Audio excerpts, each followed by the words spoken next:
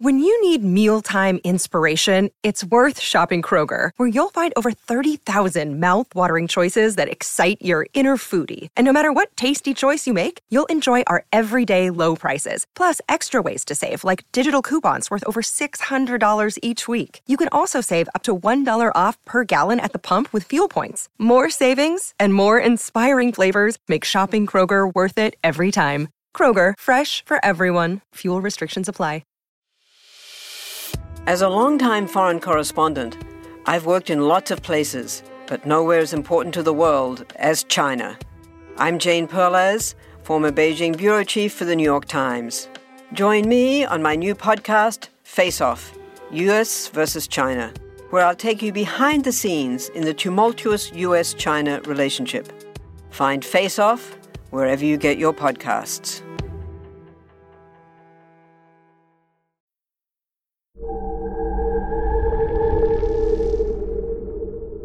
Hey y'all, so in this week's little mini-sode, we're going to explore something related to last week's episode on the H.L. Hunley.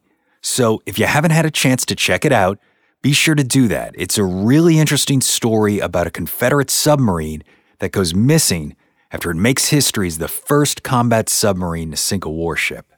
Well, while this ship was certainly the most well-known sub deployed during the Civil War, historians actually estimate that between the Confederacy and the United States, there were at least 20 subs constructed for use in the war. So today, I'm going to tell you about another one, a submarine that didn't mysteriously go missing, but instead one that was found, and the mystery was where she came from in the first place.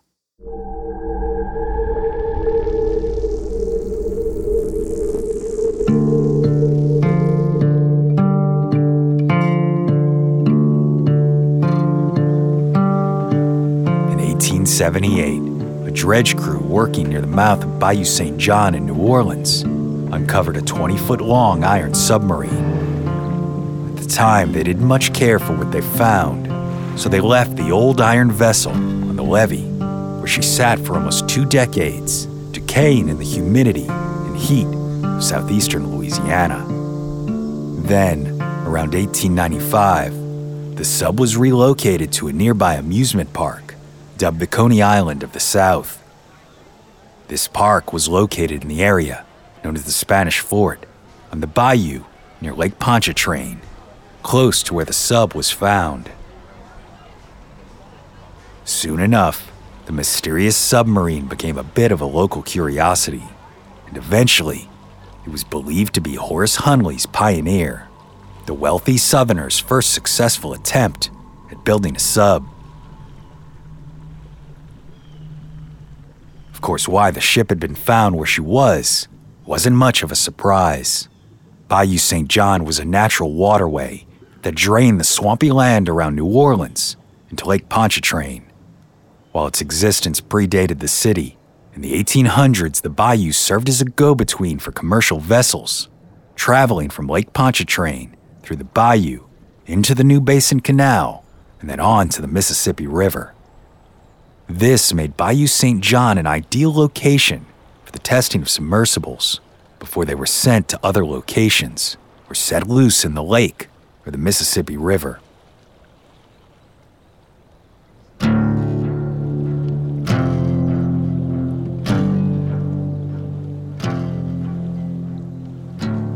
The submarine remained at Spanish Fort until 1908, when she was moved yet again to the grounds of Camp Nichols, known as the Old Soldiers' Home, since it was occupied by Confederate veterans. She then sat there for about 30 years, and during this time, neglect resulted in degradation and damage to the sub's hull.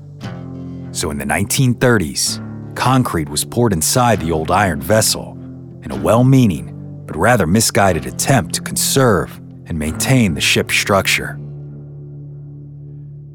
Then, in 1942, the Louisiana State Museum acquired the artifact that was still believed by many to be the Pioneer. The ship was then displayed in several spots around Jackson Square in the French Quarter, before eventually finding a home under the shelter of the arcade on the ground floor of the Presbytere, a spot where I actually even saw it as a kid in the 90s, on elementary school field trips to the museum. But by the time I saw the old Civil War relic, it was pretty clear to historians that this was not the CSS Pioneer. Here's a little clip of last week's episode to jog your memory. Appropriately named Pioneer. The boat was 35 feet long, about 4 feet high, and almost completely round. She required 3 men to operate, 1 to steer, and 2 to turn the crank that powered the propeller. The Pioneer was launched in March of 1862, and although she was slow, fragile, and prone to leaking, she worked. And as a result, she became the only submarine to receive an official commission in the Confederate Navy. But the CSS Pioneer never saw action.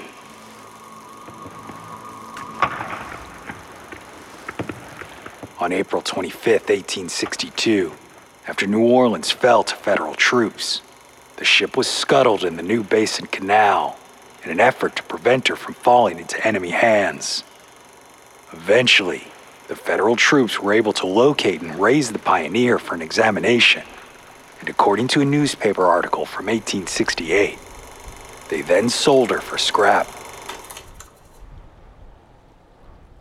As you just heard, there's no way that the sub found in Bayou St. John was the Pioneer. Constructed of riveted iron, the Bayou sub was 20 feet long, 3 feet wide, and 6 feet deep, significantly smaller than the 30-foot Pioneer. And if this wasn't enough to prove the misidentification, the fact is, the Pioneer had already been pulled out of the water by Federal forces, who studied her and then sold the ship for scrap. So now we're left to wonder, what vessel did the dredge crews actually pull out of Bayou St. John back in 1878, and why was she there? Unfortunately, we might never know, as there are no known accounts specifically referring to a submarine in New Orleans named anything other than the Pioneer. So what we think we know about this ship, which is now referred to as simply the Bayou St. John sub, is pure supposition. On the other hand, it is possible that some of the early reports, thought to be referring to the Pioneer, may have actually been about this mystery vessel.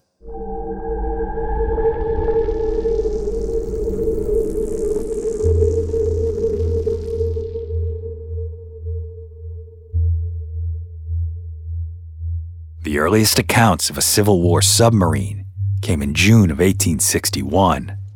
Word spread through the Crescent City that this type of vessel was under construction, and it would help prevent the United States from successfully blockading the Mississippi River.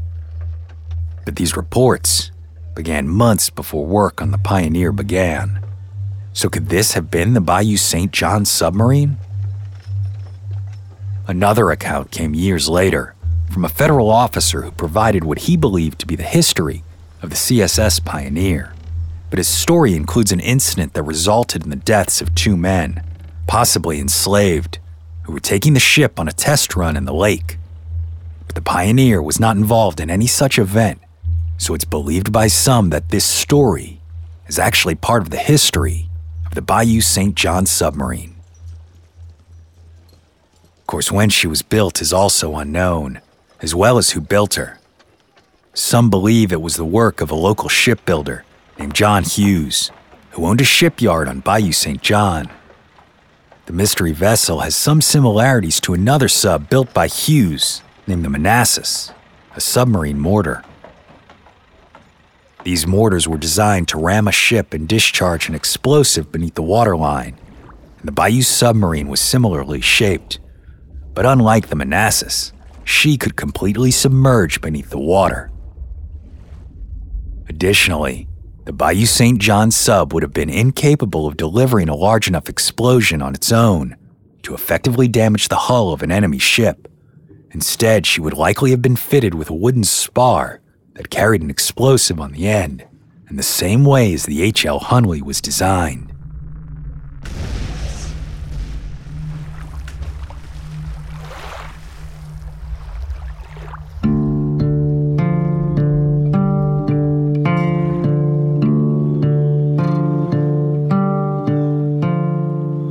Bayou St. John submarine remained on display in Jackson Square until 1999, when she was moved for conservation. The concrete that was once meant to preserve the vessel began causing a part of the hull to corrode, so it was removed, and for the first time in almost a century, the interior of the ship could be viewed.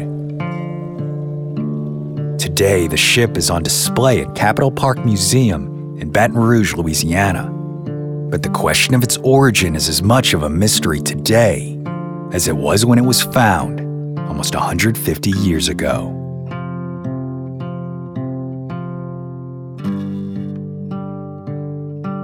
My name is Brandon Schexnayder, and you've been listening to Southern Gothic.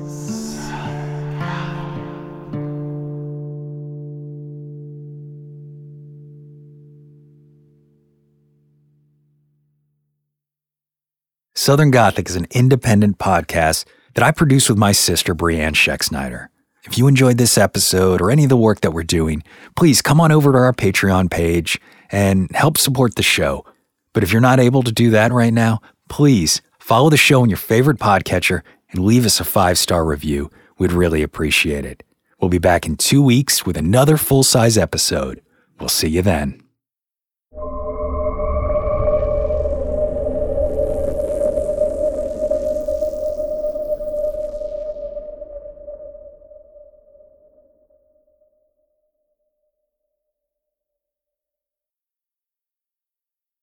What do you get when you take two childhood friends with a passion for unexplored history and a whole lot of booze? You get us, Queen's Podcast. And here at Queen's, we are spilling the tea on all kinds of women from history. From New Orleans voodoo queen, Marie Laveau, to Marie Antoinette, and everything in between.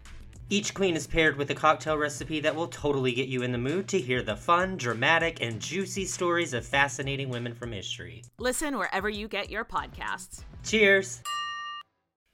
Hello, my name is Matt, host of the Pirate History Podcast. Pirates rank among the most mythologized and romanticized of all historical figures. It can become easy to forget that pirates were real people that had real-world concerns. If you like tales of high-seas adventure, daring do, and also want to learn more about who Blackbeard supported to be king, you can learn more about all of that at the Pirate History Podcast.